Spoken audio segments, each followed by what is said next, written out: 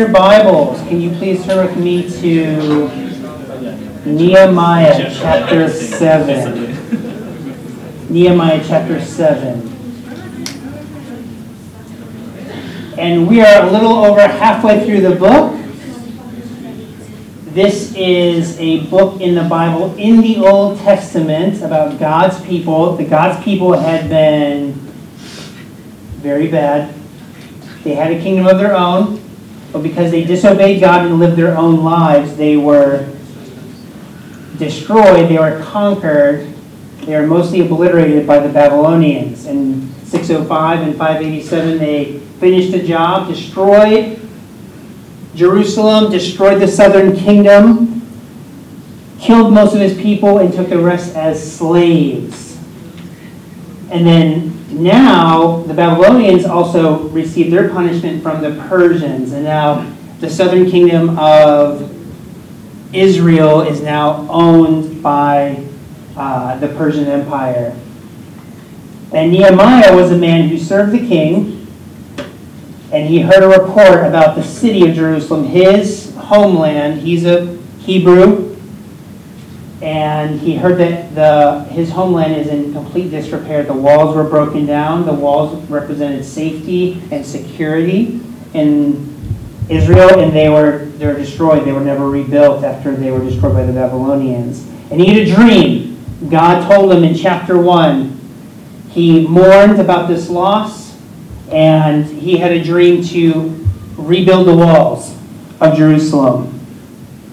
And he mourned and fasted and prayed. And in chapter 2, Artaxerxes, the Persian king, said, Go, tell me what you need. He had a plan, he was prepared, and he went. And in chapter 3, we saw him with the Hebrews that were remaining in Jerusalem. He used them, he worked with them, he led them to rebuild the wall. In chapter 4, we talked about opposition. He's not the only person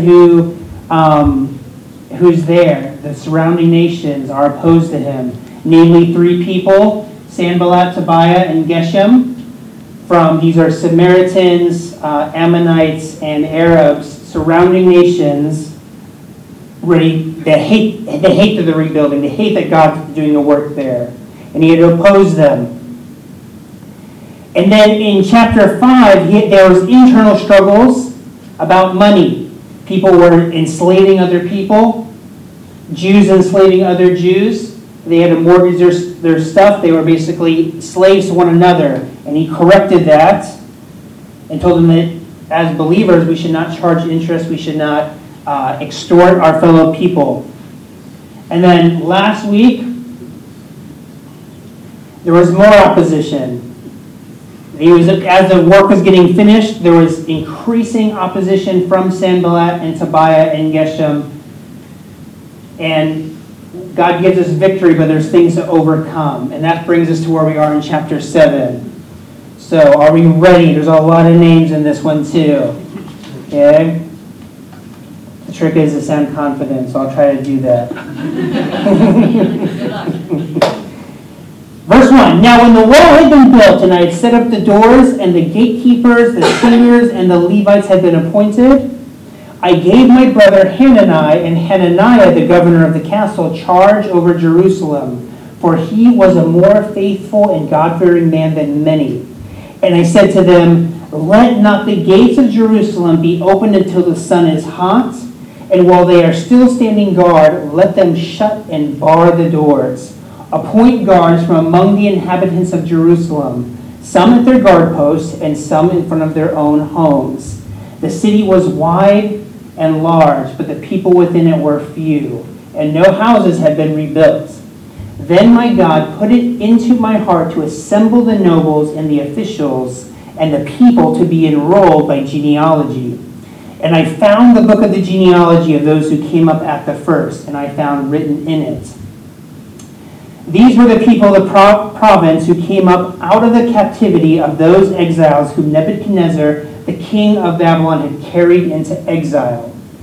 They returned to Jerusalem and Judah, each to his town. They came with Zerubbabel, Jeshua, Nehemiah, Azariah, Raamiah, Nahamani, Mordecai, Bilshan, Mispereth, Bigvay, Nehum, Bana. The number of the men of the people of Israel, the sons of Parosh, 2,172. The sons of Shephatiah, 372. The sons of Era, 652. The sons of Parath Moab, namely the sons of Jeshua and Joab, 2,818. The sons of Elam, 1,254. The sons of Zatu, 845. The sons of Zakkai, 760. The sons of Benui, 648. The sons of Bebai, 628. The sons of Azgad, 2,322. The sons of Adonikim, 667. The sons of Bigvai, 2,067. The sons of Adon, 655. The sons of Adar, namely of Hezekiah, 98. The sons of Hashem, 328. The sons of Bezai, 324. The sons of Harapha, 112. The sons of Gibeon, 95. The men of Bethlehem and Netophah, 188.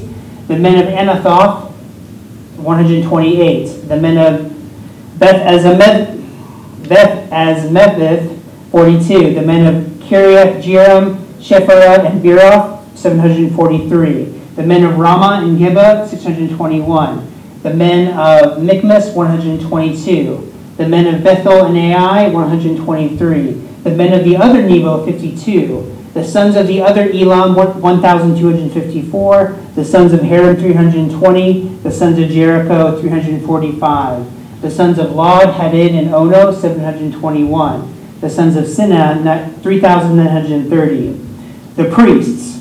The son of Jedai, namely of the house of Jeshua, 973. The sons of Immer, 1,052. The sons of Pashur, 1,247. The sons of Haram, 1,017. The Levites. The sons of Jeshua, namely of Kadmiel, and the sons of Hodavah, 74. The singers, the sons of Asaph, 148. The gatekeepers, the sons of Shallum, the sons of Adar, the sons of Talmon, the sons of Akkad, the sons of Hatita, the sons of Shobai, 138. The temple servants, the sons of Ziha, the sons of Heshupah, the sons of Tabaoth, the sons of Kiros, the sons of Sia, the sons of Padon, the sons of Lebanah, the sons of Hagabah, the sons of Shalmai, the sons of Hanan, the sons of Giddel, the sons of Gehar, the sons of Reah, the sons of Rezin, the sons of Nekoda, the sons of Gazam, the sons of Uzzah, the sons of Pesah, the sons of Besai, the sons of Meunim, the sons of Nephushisim, the sons of Bakbuk, the sons of Hakupah, the sons of Hahar, the sons of Bezleth, the sons of Mehad, the sons of Harsha, the sons of Barkos, the sons of Sisera, the sons of Tema, the sons of Neziah, the sons of Hatipha. The sons of Solomon's servants, the sons of Sotai, the sons of Sopharet, the sons of Perida, the sons of Jala, the sons of Darkin, the sons of Giddel, the sons of Shephatiah, the sons of Hatil, the sons of Pokereth Hazabim, the sons of Amon. All the temple servants and the sons of Solomon's servants were 392. The following were those who came up from Telmelah, Tel-Harsha, Cherub, Adon, and Immer, but they could not prove their fathers' houses nor their descents, whether they belonged to Israel. The sons of Delaiah, the sons of Tobiah, the sons of Nekoda, 642. Also of the priests, the sons of Hobaiah, the sons of Hakaz, the sons of Barzillai, who had taken a wife from the daughters of Barzillai, the Gileadites, and was called by their name. They sought registration among those enrolled in the genealogies, but it was not found there, so they were excluded from the priesthood as unclean. The governor also told them not to, I'm getting a little feedback here. The governor told them that they were not to partake of the most holy food until a priest with the Urim and Thummim should arise. The whole assembly together was 42,360 beside their male and female servants, of whom there were 7,337. And they had 245 singers, male and female. Their horses were 736, their mules 245, their camels 435, and their donkeys 6,720. Now some of the heads of the father's house gave to the work. The governor gave to the treasury 1,000 derricks of gold, 50 basins, 30 priest garments, and 500 minas of silver. And some of the heads of the father's house gave to the treasury of the work 2,000 derricks of gold, 2,200 minas of silver. And what the rest of the people gave was 20,000 derricks of gold, 2,000 minas of silver, and 667 priests' garments. So the priests, the Levites, the gatekeepers, the singers, some of the people, the temple servants, and all Israel lived in their towns. And when the 7 months had come, the people of Israel were in their towns. May God bless the reading of his word. Amen. We made it through the first part.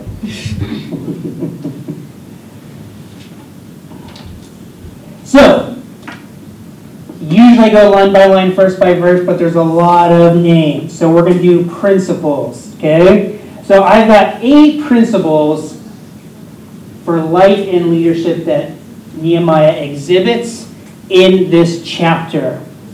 So principle number 1 is that people need to feel safe and secure before getting involved. So he built the wall. The wall is built. The doors are set. The gate is set up. God's people need safety and security in order to worship.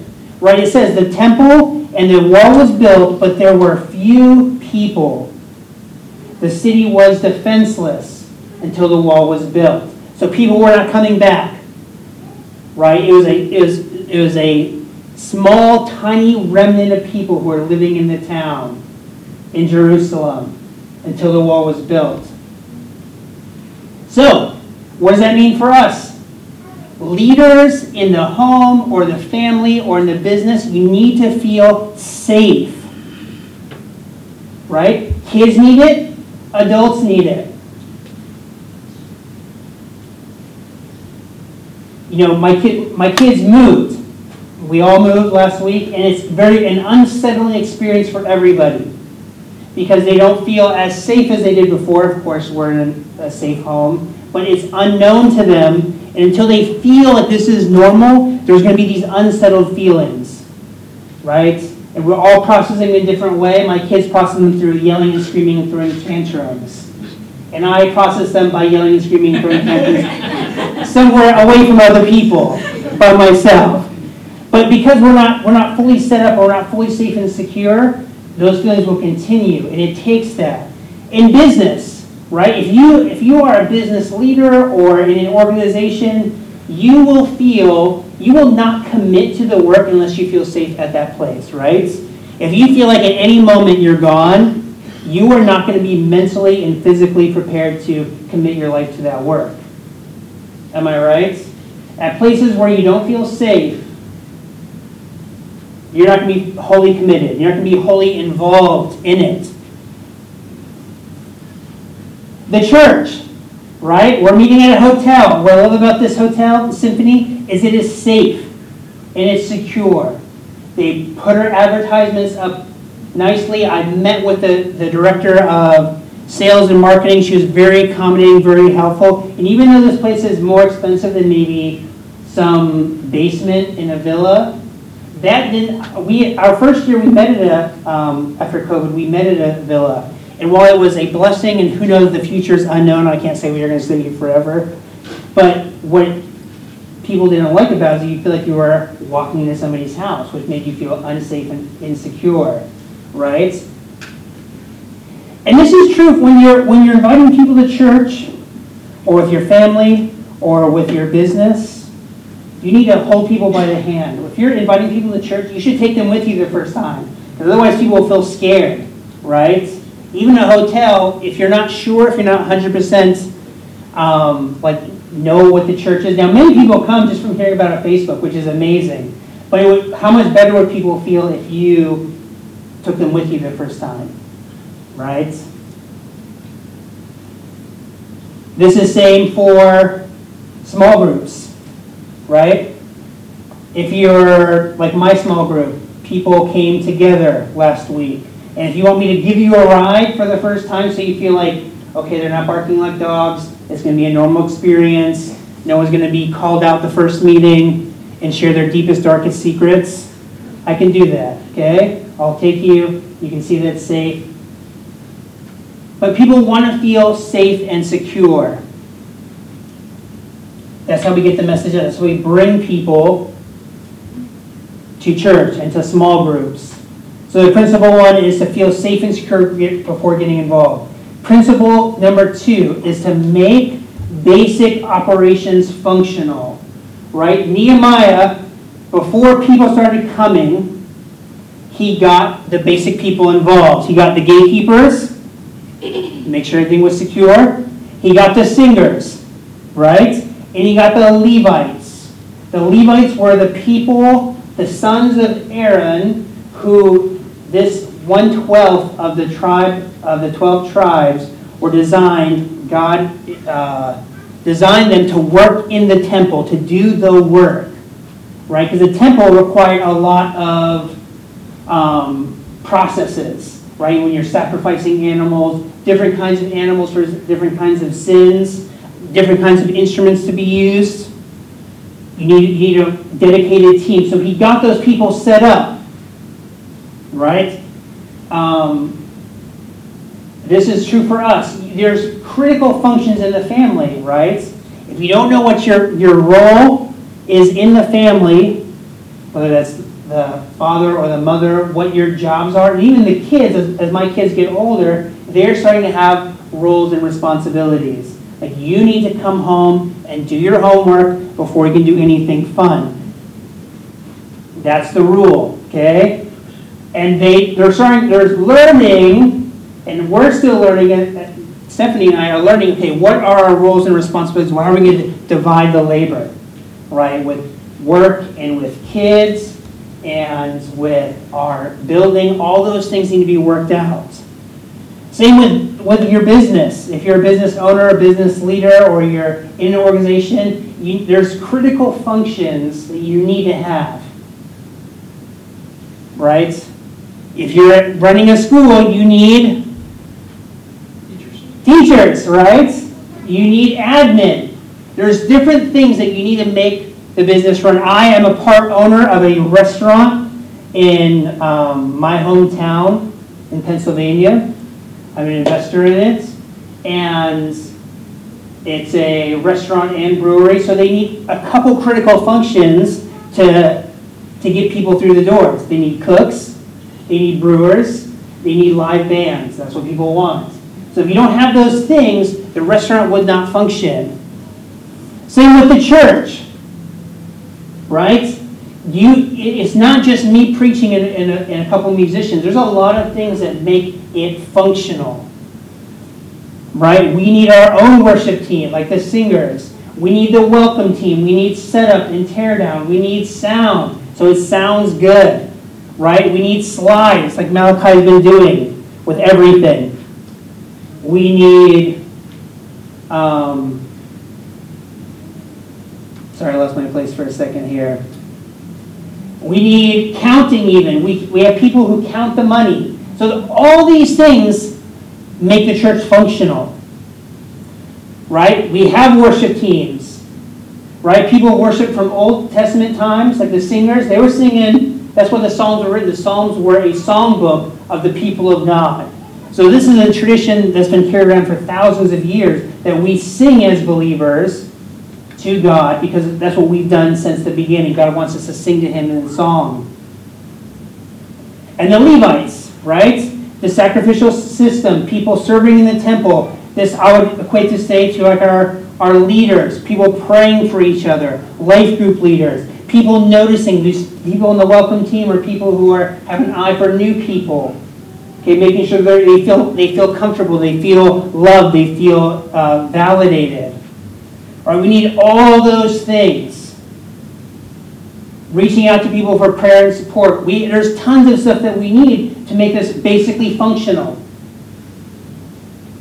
Right? If you just walk through the hotel and there was nothing going on, and we started tuning up at 10:15, that would not be good. Right? People would feel unsafe. They would not feel secure. So you need basic functionality. And this is why I'm asking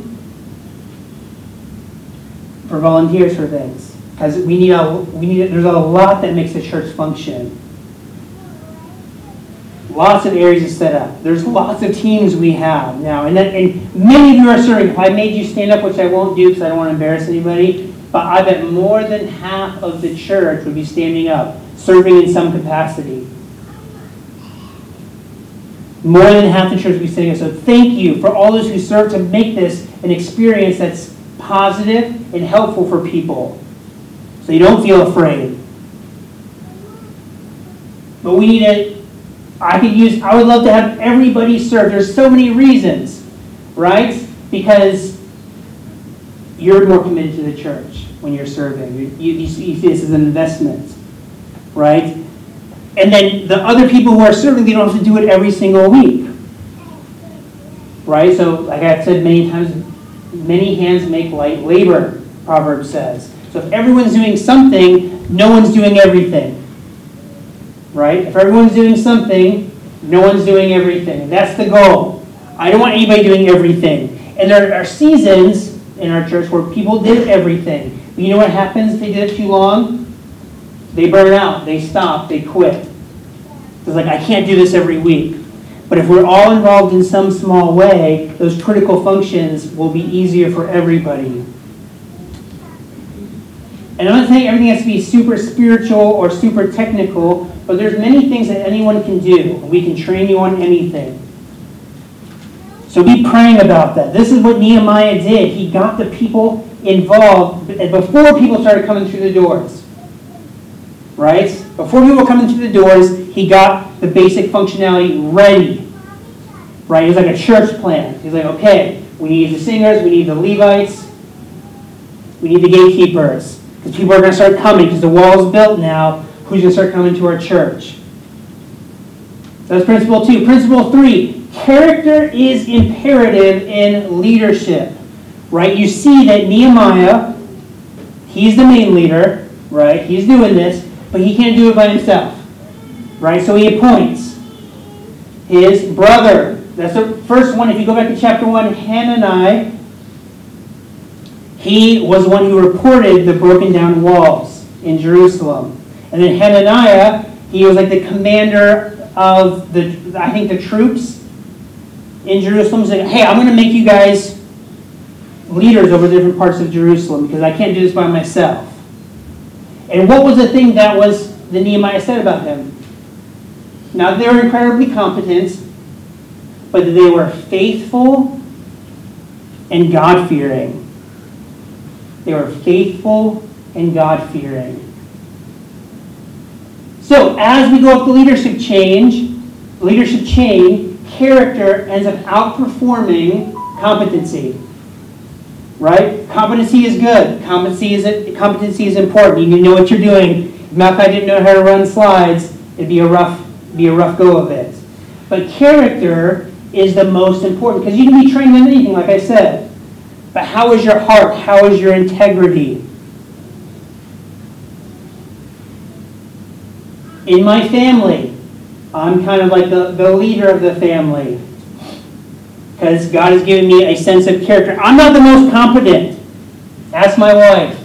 When it comes to like even simple tasks of like putting up curtains, I struggle. I'm an incredible supporter of Stephanie doing that. I'll take the kids. I'll do whatever. I'm not very handy, but I'll lift heavy things for you. But where to screw into the wall, I'm not quite sure. Okay. But by God's grace, I have some character. She trusts me and she loves me. This is true for those many people who are not married yet. Okay? Character is the most important thing when you're looking for a spouse. They may be beautiful. They may be talented.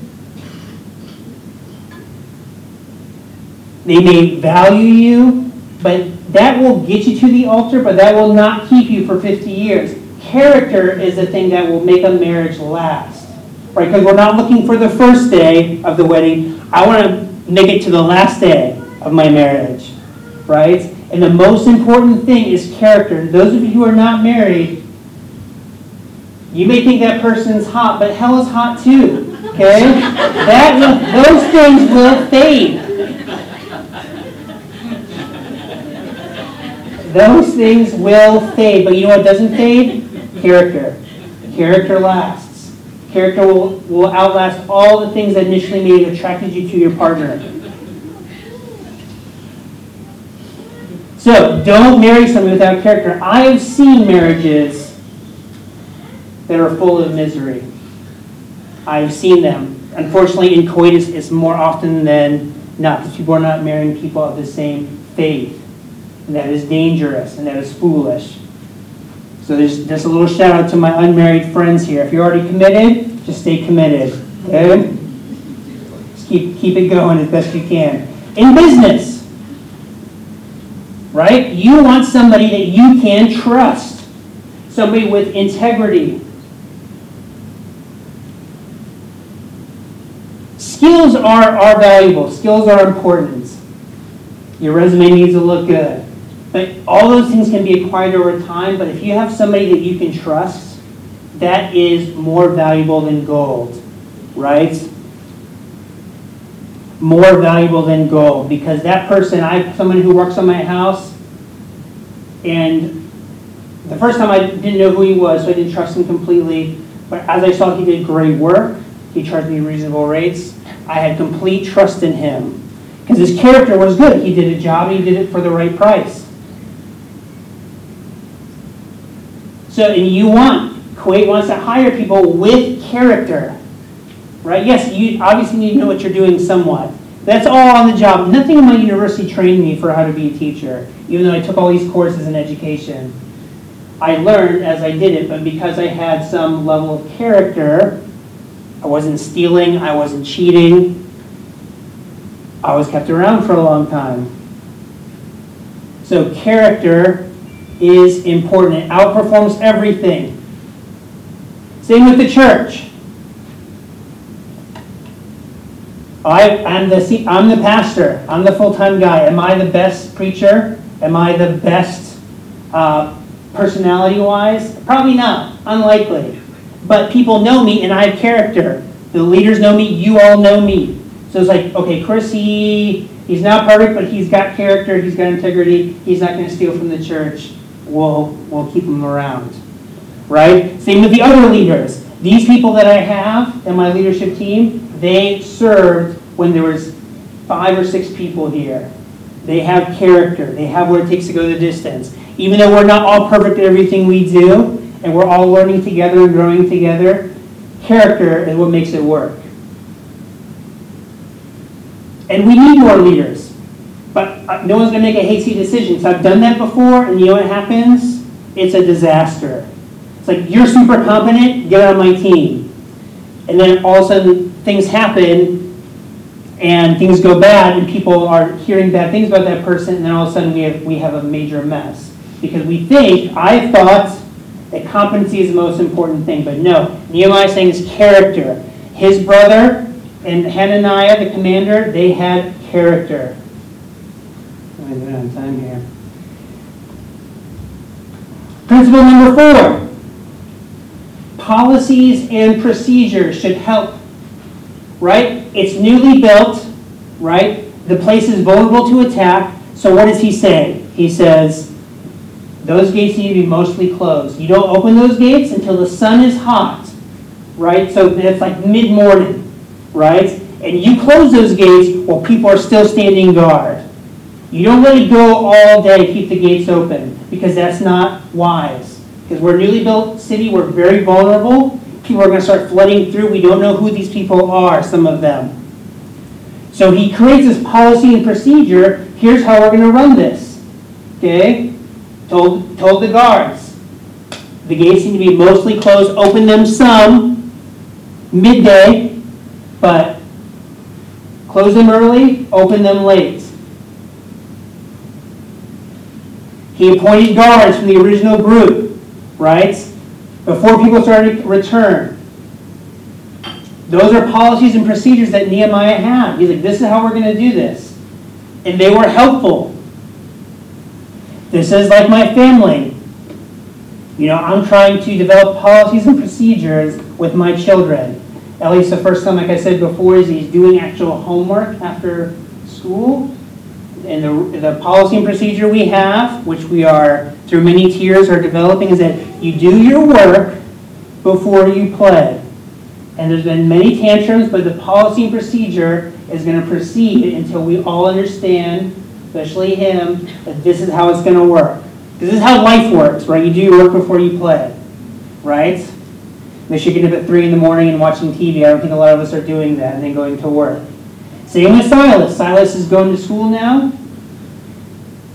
He doesn't have homework, but it's like you need to change your clothes out of your school clothes before you can have your snack. Okay, and there's many tears and tantrums about that too. But so you don't want to get chocolate all over your new uniform and buy a uniform every week. So there's policies and procedures in the family. Business, all organizations have this. You know this, right? There's policies and procedures.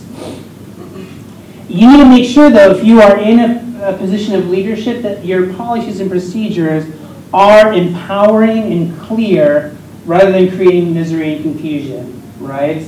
I've been in many organizations over the years. Some policies are helpful. Some policies are I hate them because like, these don't help anybody. And this is one of the things I love Kuwait. God's blessed me here. One of the things about Kuwait that can be frustrating is that there's no clear policies and procedures for everybody, right? If you know somebody, that doesn't matter. That's what makes it frustrating for many people because there's not clear policies and procedures for everyone, right? There's for some people, depending on your ethnicity and your background, and there's other policies and procedures depending on a different nationality and background, which is why it can be challenging to live here at times. Okay, as you know, policies and procedures are good. Our church, I've said this before, it's a spiritual organization. We're worshiping God in spirit and truth, but there is an organizational side of it. Like any organization, we need to have schedules. I made schedules this week. I double booked some people. I didn't think that all the way through. I wasn't checking all the charts of people, and some people were double booked, right? So having policies and procedures, okay, the leadership team is working on this now. How do we have clear policies and procedures that people are not doing too many things on one Friday? And I mentioned before about we're developing a vision, a mission, and plans for our church because policies and procedures are important. They are valuable. Principle number 5. Even though we need policies and procedures, principle 5, God and people are the most important. Right, this is verse 5 I'm looking at. Nehemiah's dream shifted with the need. God gave him a dream to build the wall. But it's not about the wall. It's about what? It's about the people. Right? It's about the people. And he said, right, the wall enables people to worship. And we're going to see in the next couple of verses that we got 50,000 people who are going to be coming from Babylon. Right? The wall was Nehemiah's goal, but it was to facilitate people worshiping God. It was to facilitate people worshiping God because people and God are the most important things. And Nehemiah knew this. And then God put something else on his heart to say, hey, we need to have people here. You're going to enroll them. You're going to put them with their families, their genealogy, their clan, their tribe. You're going to put them together when they start coming. That's what God put on his heart. That's how he found the book of genealogy from Ezra. So he is not doing something for God. God put it on his heart. So many of us, and I'm included, I'm preaching to myself, so many of us want to do something for God. If you're a believer. Oh, I need this to happen for God. But no, God is the one who initiates. God will put it on your heart what he's called you to do. Some of us want to do everything for God in the kingdom. Some of us want to do nothing for God in the kingdom. But you need to let God lead you. Let him lead you. He'll put on your heart what you need to do. He'll give you a vision for what God wants you to do. But let him lead. You got to think, what does God put on your heart? God has a plan and a purpose for all of us. Right? I know that the future I have for you, plans for hope and for a future, his word says.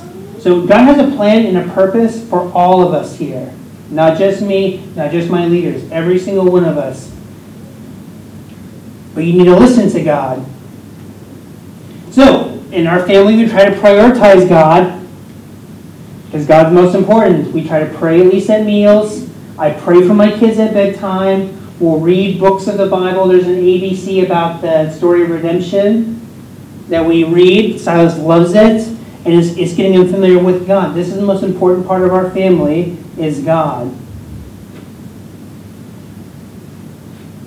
Same with business. Now, you can't explicitly be, maybe you're not a Christian organization, but you can have God's principles and rules in your life. Those things are more important than the bottom line.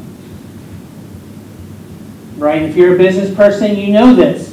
God's rules are the best way, because God created His world that way. And it's also about people. I want my family to have people in our house often, even though it's a challenge at times. So you see, people are important too. God made people. I want to see, and in this church, I want to see more people connected to life groups. Right? Many of you are connected to Joel, some of you are connected to mine. But I would love to see, my dream would be to see every person in this room going to a life group. Because a life group, you can be more intimate, more close, more connected than you can on a Friday morning. Friday morning is great. Friday morning is important. We worship. The word is preached. But there are other things that you can do in a small group that you can't do in a larger group. So pray about that, because people are important. When people are gathering together and praying for one another in a more relaxed setting, God does great things. I've seen God do great things through small groups. I've seen people's lives transformed. I've seen people in tears. Healing happening in life groups. Spiritual healing. That's where God and people are. So I want you to pray and think about that. God and people are the most important. Principle number 6. God blesses, you all like this. God blesses pioneers in His kingdom. God blesses pioneers in His kingdom. There was, almost 50,000 people came from Babylon. It was only a small fraction of the people who were in Babylon that came back. Right? There were millions of people of the Jews living exiled in Babylon, and only I've seen commentaries say as little as 2% of the people returned. And God blesses that, because why? Every single person, as I read through, as I fumbled through, who came back to Jerusalem after the wall was built, were mentioned. They were mentioned by name. God values those who are pioneers for His kingdom. God values those who take risks. It's risky. People had their whole lives, their jobs in Babylon. Right? They were getting along with the people. They figured out a way to make it work. And now we have to go back. We have to uproot our entire lives. Go from Babylon back to Jerusalem, where I don't even know if there's a house for me yet. I'll have to build my own house. That's a risk, right? Those people are taking big risks.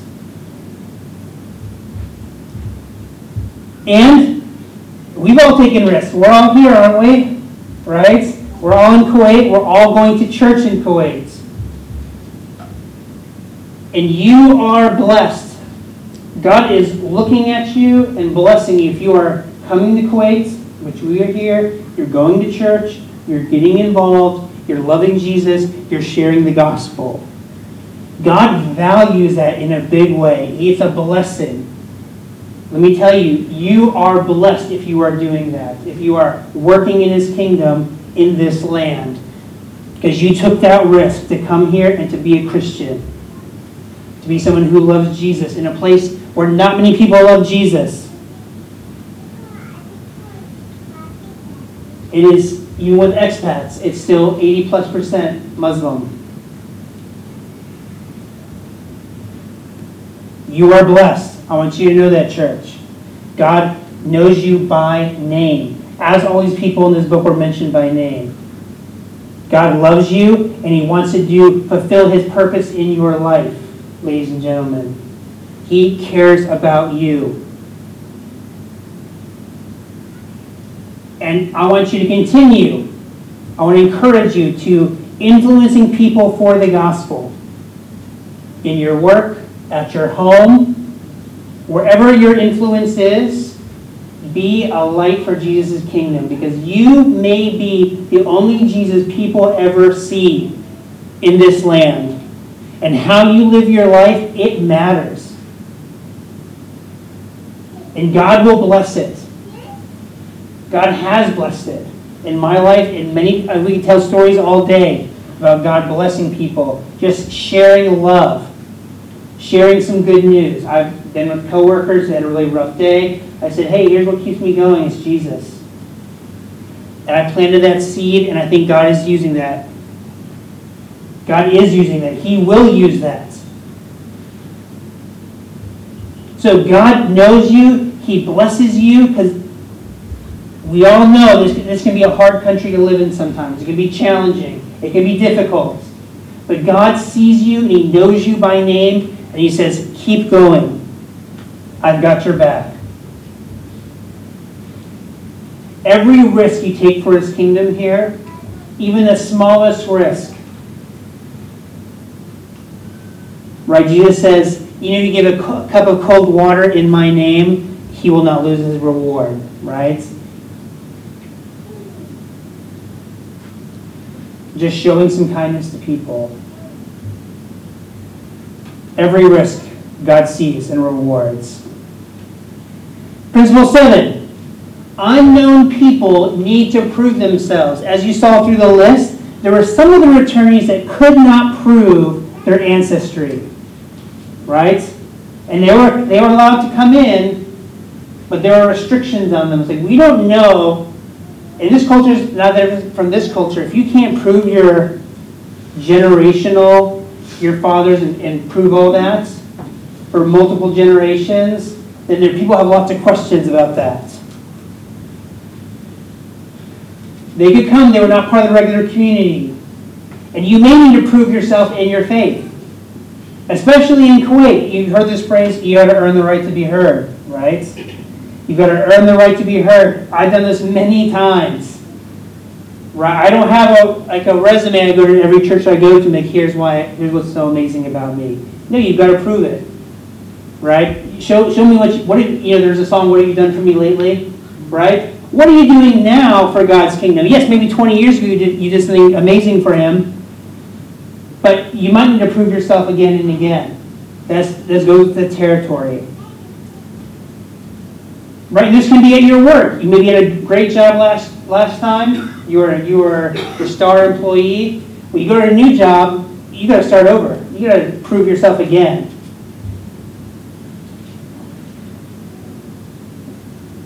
With church, show that you're faithful. You know, many of the people who are leaders now, they were just doing the serving faithfully in this community. I didn't ask for anybody's resume what they did before. You're here and you're working and you're serving and you're loving Jesus. Yeah, come on board. Because they proved it to me. You got to prove yourself with your kids, right? Well, what makes them love you at 3 and at 7, right? You got to prove yourself again that you are a good mom and a good dad, and you love them, and you love them in different ways at different stages of their life. So unknown people, you're going to need to prove yourself. Principle 8, be generous in God's work. Nehemiah personally gave 20 pounds of gold. That's the governor, right? He's talking about himself in a humble way. And other things from his own pocket. Heads of the family, of this extended family of the people of Israel, gave about 400 pounds of gold, and everyone else gave another 400 pounds of gold. This is for the building of the wall, repopulating the city, paying the Levites and the singers and the guards, right? Rebuilding the homes. So I calculated just the gold and silver, not mentioning other things. In today's dollars, about $22 million was given to rebuild the city, to repopulate the city. $22 million with the gold and silver. The people saw what God was doing, and they were generous. And my question for us is, and I belabored this point 2 weeks ago, so I'm not going to hit it real hard, but where do you see God working and how can you be generous? Where do you see God working and how can you be generous toward that? Of course, with your family first, right? You be generous with your family, you generous with your spouse, generous with your kids. And I'm not saying spoil them, but generous with your love, with your time. Be generous with your business. Give it 110%. Bring those donuts in for everybody. Jesus said if you use unrighteous mammon, it helps your weight in the kingdom, right? You use unrighteous money, but you use it to influence people in this world, it's valuable for the kingdom. You'll get 10x fold. Same with the church. If you're generous to the church, God's going to bless you 10x, 100x. Now, I'm not saying it's dollar for dollar, but you can be blessed in ways that are far more meaningful than money. And as a result of all these 8 principles, Ben, if you can come up, we're going to conclude. The walls were rebuilt, and 50,000 people worshiped God from the nation of Babylon. That is amazing. God's work through Nehemiah and these principles that he employed allowed 50,000 people. Could you imagine if 50,000 people showed up at our church? It'd be out of control, right? We'd have to rent the whole hotel. And these processes and principles allowed Nehemiah to handle that well. So in conclusion, just to review the principles, people need to feel safe and secure. We need to make basic functions operational. Character is imperative in leadership. Policies and procedures need to help people. God and people are the most important. God blesses pioneers in his kingdom. Unknown people need to reprove themselves and be generous where God is working. Let's stand up on our feet. Jesus, I thank you so much for this opportunity for us to hear from your word. God, yes, there's a ton of names, and it seems like it makes no sense, but we saw from this chapter, you are faithful. You give us principles how to live. And I want to submit to those of us who are not sure if they know Jesus, these principles will make no sense. Yes, God's rules work for his world. But if you don't know Jesus, you will not be able to change. And I pray for anyone who's not sure about Jesus, that God, Jesus, you would speak to them, that they need to believe that you lived a perfect life, that you died in my place and their place on the cross for their sins. The things that they've done against God cannot be wiped away, cannot be balanced out on the scales of good and bad. But only through forgiveness, through the blood of Jesus, can they be made new. And I pray for anyone who's praying that prayer, that you give them the courage to commit their life to you, Jesus, that they would see you as their Savior, saving them from their sinful life before, and the Lord of their lives, someone who is committed to Jesus first. And I pray for the rest of us. These principles are not just things that we do to work hard, but they are things that you want to empower us to do through the power of the gospel, that you have changed us, Jesus. Thank you for your word. Thank you for going through books of the Bible, where we're able to see things that we might not normally see in a list of names. We see your principles at work in our lives. Bless each one of these people who are the pioneers in this land of Kuwait, who are God's. These people are the first and maybe only Jesus the people around them will see in a place where Jesus is not advertised. Empower them, bless them, show that you care about their names, you know who they are, you love them, and every risk they take for your kingdom is blessed by you. God, I ask you to bless the rest of this service as we go into this final song, that you continue to be with and continue to speak to us. We love you, Jesus. In your name we pray. Amen. And we'll do one final song. I'll give you the benediction.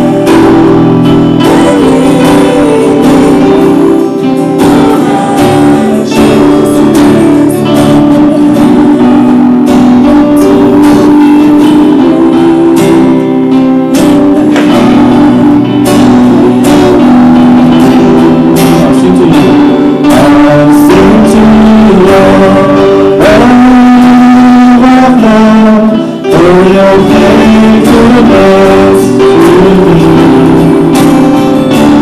I'm carrying everlasting arms.